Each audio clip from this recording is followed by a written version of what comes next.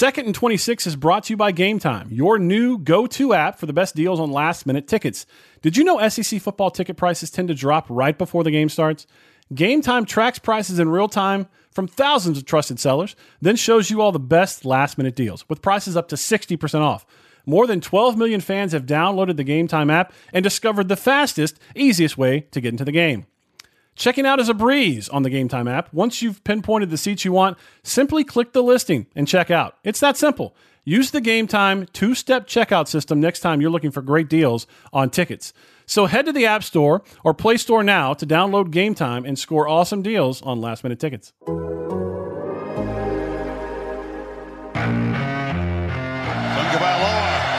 dancing around, drops!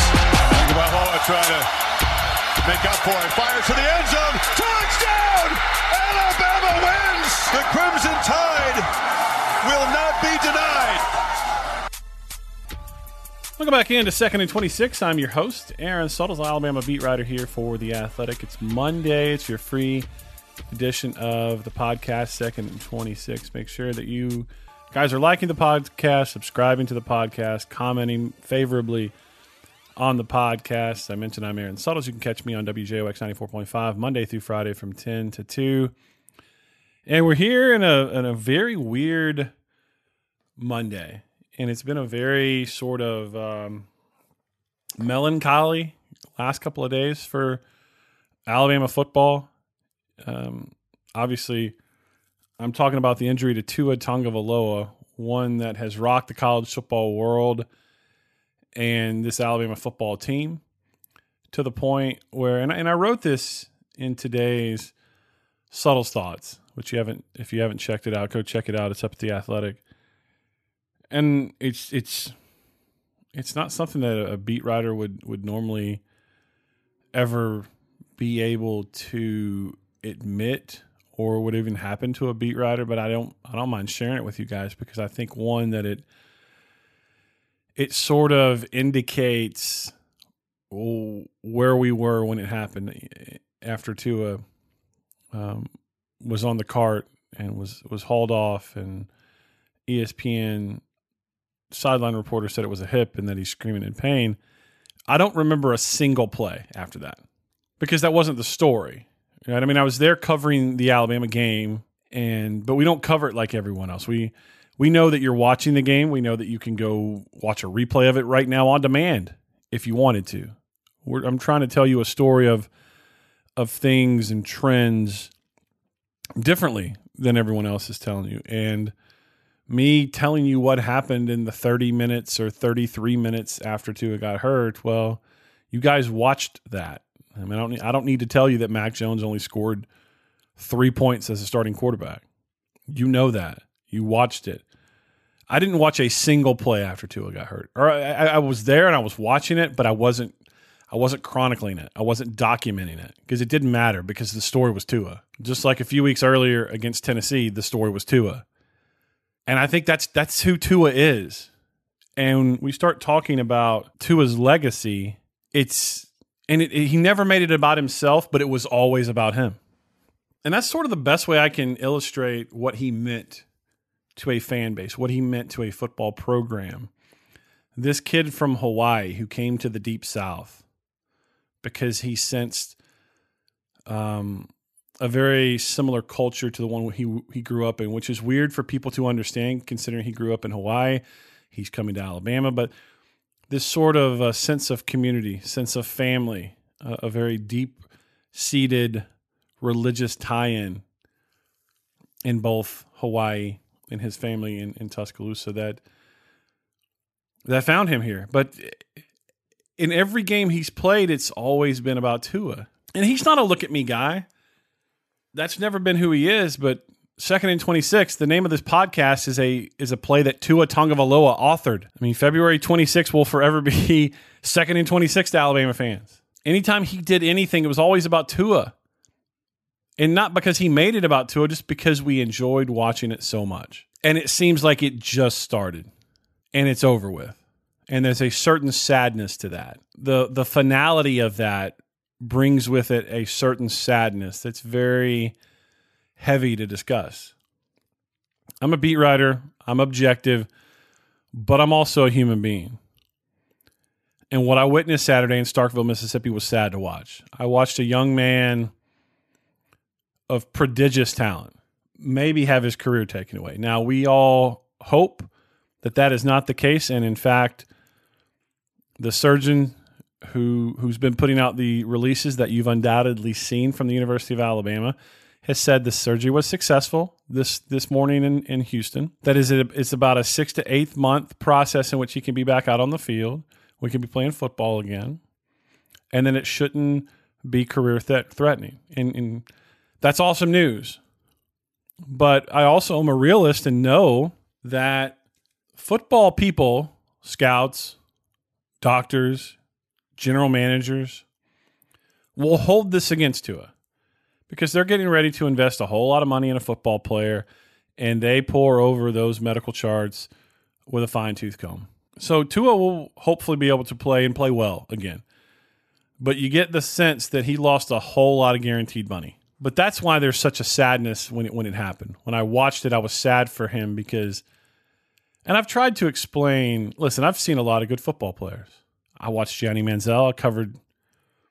I covered 2 magnificent games he played against Alabama in 2012 and 2013. I watched Cam Newton in 2010. I've seen A.J. McCarron win a couple national championships. I've watched quarterback play. I covered Tim Tebow when he played Alabama a couple times. I've seen up close and personal what elite talent is at quarterback in the college football game. But I've never seen what Tua brought to it. It was art. That's the only way I can explain it to you. It was art. When I watched Tua play, I didn't think, man, that's the perfect 7-step drop. I didn't think, man, his footwork was incredible. When I watched him play, I didn't think, man, look how high that back elbow gets. What I thought and what I felt when I watched Tua Tagovailoa play football was I was watching an artist. He made it look so easy. He was so incredibly accurate with his throws. There's a certain, I guess, there was a certain romanticism to watching him play football. Not that I'm rooting for him or rooting against him, but just as a college football fan, I knew the first moment I saw Tua Tagovailoa, I was watching something special. And it's different than anything I've ever seen before. I've watched Johnny Manziel be very improvisational. I've watched Cam Newton be overpowering. Same with Tim Tebow. I've watched very mechanical quarterbacks have great games.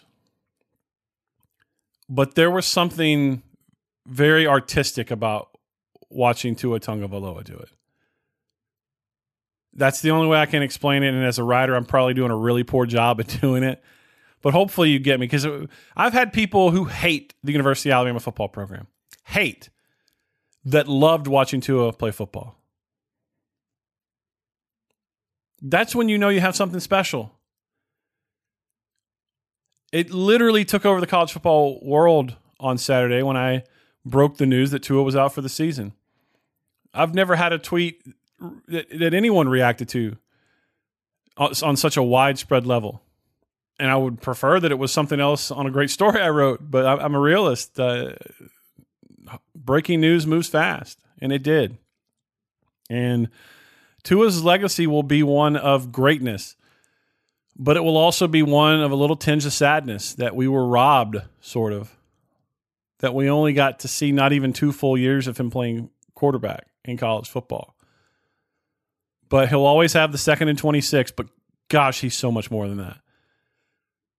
He cannot be typecast into one play. He is forever bigger than 2nd and 26. Have you seen the videos floating around of him in the hospital with people coming to visit him? And he's dancing, and he's smiling, and he's tweeting out things like, thank you for the well wishes and the prayers. God has a plan. I'm not ashamed to tell you, I would have, if I had that kind of talent and I'd had that injury, I'm throwing myself a pity party for a week. I'm turning the lights off, I'm pulling the covers over my head, and I'm having a pity party for myself. Poor me. What did I just lose? Tua, the same night, thanks everyone for their well wishes, thanks them for their prayers, and says that he has a faith in his God that he believes in, that there's a plan for him. And he's playing the ukulele, and he's singing, and he's dancing in his bed, which I'm sure the surgeons don't want him moving his hips. He has such a spirit about him that also defines him to us. So there's a playfulness that sort of grounds him that not all of us can even relate to being as good at something as he is at throwing a football, but we can all relate to being goofy. Hopefully all of us can relate to being happy. I didn't mean to get all philosophical here, but when you start putting Tua's legacy in perspective, it's all of those things. It's how you felt when you watched him. It's what he did on a football field. It was the joy in which he did it, and it was being robbed of it by injuries to a certain extent.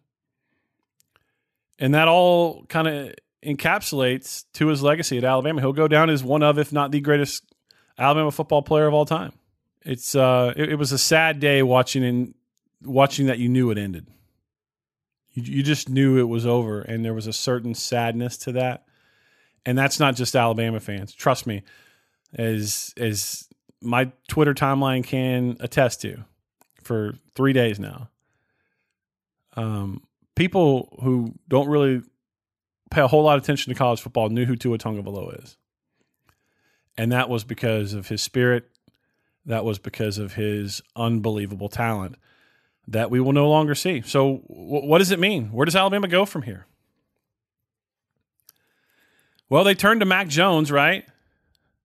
Mac Jones, who we saw start the Arkansas game and played pretty well. I thought offensive coordinator Steve Sarkisian devised a pretty good game plan for Mac Jones to let the players, the skill position players around him do all the heavy lifting.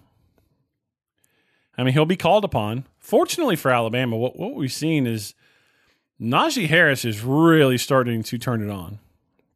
And I suspect we will see more of Najee Harris. 22 is going to be more of the game plan moving forward because you just lost your best offensive player. Heck, not even offensive player. You just lost the team's best player. You just lost one of the best players in college football. So Najee Harris now, his role becomes even bigger. And he's played really good football lately. I mean, his numbers weren't anything to really do a double take on Saturday in Starkville, but he scored 4 touchdowns in the first half. It was the Najee Harris show. So I suspect you'll see a more of him, especially when you get to the Iron Bowl in a couple weeks. But that's where they'll immediately turn. They're not going to completely turn their back on the passing game. Not when you have Jerry Jeudy and Devontae Smith and Henry Ruggs III, who, by the way, 2 of those guys just got named semifinalists for the Biletnikoff Award given to the nation's most outstanding wide receiver, Jerry Jeudy, who won the award last year, and Devontae Smith. Both up for they're 2 of 12 semifinalists. So a sixth of that list is comprised of Alabama receivers. So they're not just going to stop throwing the football. But you also have to realize and mitigate to a certain extent the fact that Tua's not in there anymore. It's a relatively inexperienced quarterback in Mac Jones, and Mac has a lot of weapons at his disposal. But I don't see them going out and asking Mac Jones to throw the ball 40 times. They may have to against Auburn. We got plenty of time to dissect that. But beyond that, it's not just Tua. I mean, Raekwon Davis has a sprained ankle. I saw him on crutches and in a walking boot in the fourth quarter. I'm going over to the Alabama sideline on the field at Mississippi State, and I look over, and Raekwon's in his team gear. He wasn't in a jersey, but he basically his warm-up attire, their travel stuff. And he's got a walking boot, and he's in crutches. I saw the nose guard, DJ Dale, true freshman. He's got a sprained knee. Henry Ruggs III. He's got bruised ribs. So they're a banged-up football team. And I want to get to the injuries here in a couple minutes. But when you start factoring all that in, but mainly Tua, let's not lose sight of the fact that Tua is a season-defining injury. How does the College Football Playoff Committee treat Alabama tomorrow night? When those rankings drop on Tuesday night, how is Alabama defined? Because right now they're 5th. But you get the sense that the committee is going to view them a whole lot differently without one of college football's best players, and they probably should. Of course, it all is dependent upon how Alabama looks with Mac Jones at quarterback. If they go out and dominate Auburn in a couple of weeks and teams above them and behind them slip up enough, maybe Alabama still finds its way into the college football playoff. But right now, it certainly doesn't feel that way. Doesn't feel like it's really possible, does it? And I've thought about it, and I don't know why it doesn't feel possible. They're 5th. They're one spot out of the playoff.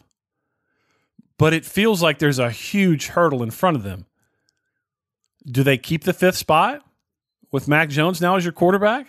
Because if they come in 5th again tomorrow night and then they win out, listen, nothing they're going to do against Western Carolina is going to help their case at all. In fact, all it can do is hurt, because Alabama has been a walking infirmary this year. If they get more injuries against Western Carolina, which is entirely possible, who knows how the committee treats them the following week. But they got an opportunity, but it just feels like it's out of reach. When Tua just remained on the ground at Mississippi State and that cart came out to get him and the realization hit that he's done, the college football playoff seemed like a far-fetched dream at that point. And it's really not, but it feels that way. And maybe it feels that way because now we know that Alabama can't win it. They were always going to be dangerous with Tua and those receivers. They were always going to be dangerous of catching fire and beating anybody. I mean, heck, they didn't even play that well, and they came within 5 points of beating LSU. So maybe they catch fire and they get in the playoff and they win 2 games. That's all it takes is 2 games. Maybe it felt like that was possible, but without him, even if they got in, can you envision them beating one of college football's elite teams right now with that defense and how banged up it is right now? Maybe that's why it seems far-fetched, is because before you sort of knew, don't mess up and put Alabama in this college football playoff, they could still win that thing, to now it's like, well, they could still get in, but they're not going to do any damage once they get in the tournament. That's just sort of how it is, and it'll be fascinating to see how the committee ranks them tomorrow night. One of the byproducts, one of the conversations that stemmed from Tua's injury, and it happened immediately, was a need by media, by fans, to place blame. And for the fans, I get it. For the fans, you're emotionally tied to a team. And you've been hurt. When your emotions are tied to something and there's a sense of loss, whether it be in a physical loss like we saw against LSU or an injury loss with Tua, there's a need to lash out. And I've always told people, if you're one of these and you know you're emotional, do not pick up social media while you're still that way, because you're going to say something that in the light of day or 24 hours period later that you're going to regret. So I always understand when fans are overly passionate. It's what makes college football so fun. It's why people care so much. But we saw it from college football, guys who've played the game. Like calling out Nick Saban, what are you doing? Why was Tua still in the game? I've made my side on this very clear. And I even wrote this. I'm willing to engage in a very civil conversation. 2 reasonable people can be on different sides of this issue. I understand both sides of it. What I don't understand is this widespread need that we have to blame something. We have to blame someone. Isn't it possible that football is just a violent game and someone got hurt? And your response is probably, well, yeah, Aaron, that's a very reasonable take, but so is an injured player shouldn't be in the game to get hurt. In which I would respond, if he was injured and you're truly concerned about him, why did I not hear one college football analyst, one college football observer, one college football fan question why he played versus LSU?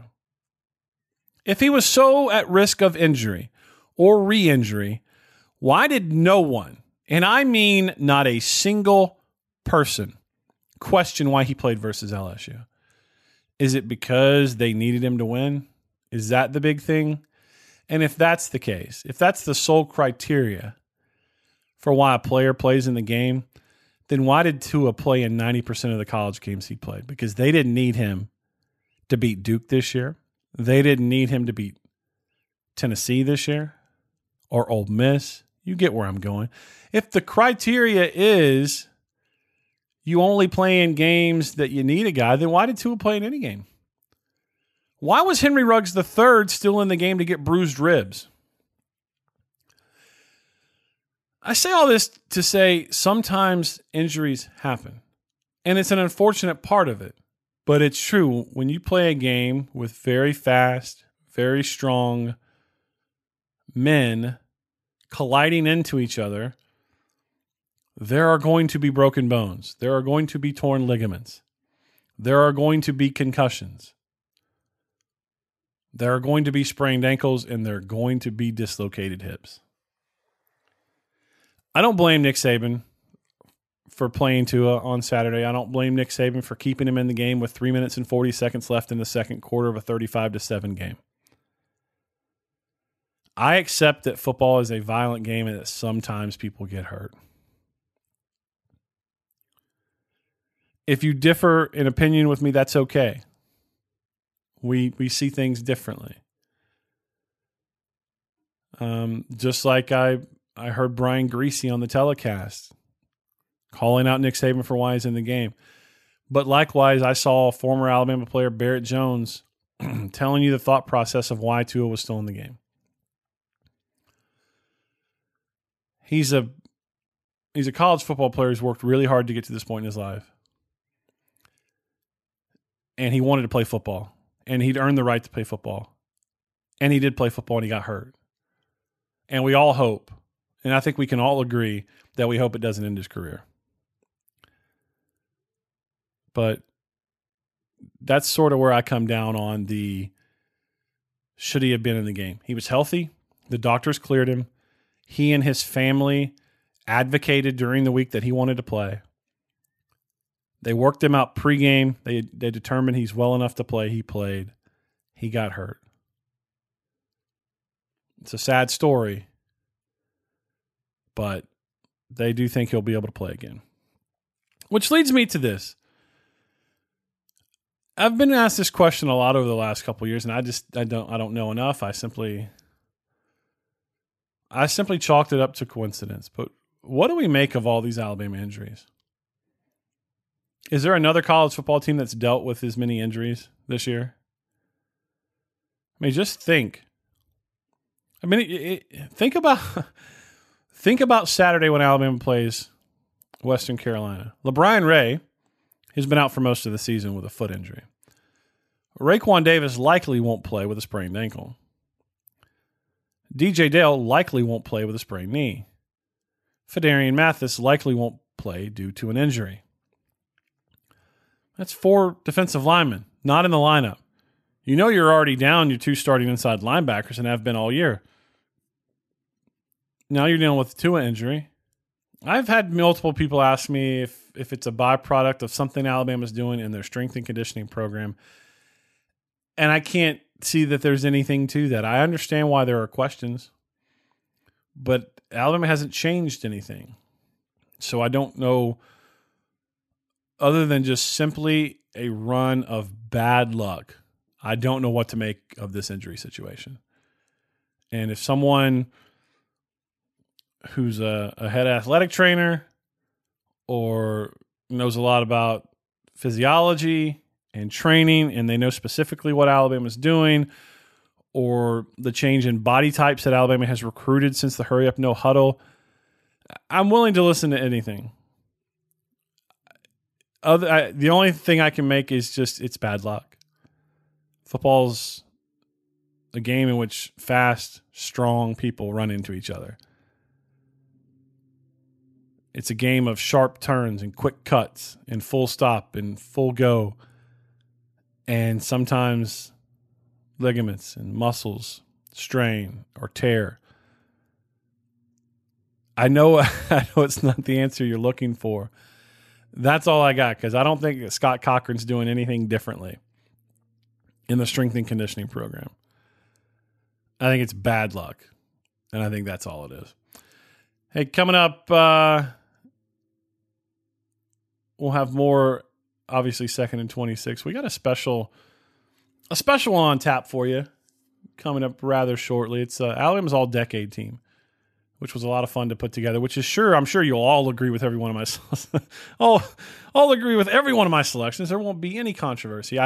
There were a couple of really tough ones that I included or had to leave off, and I'll save that. We're going to do a special podcast going over that you'll be able to enjoy shortly. But I appreciate your feedback.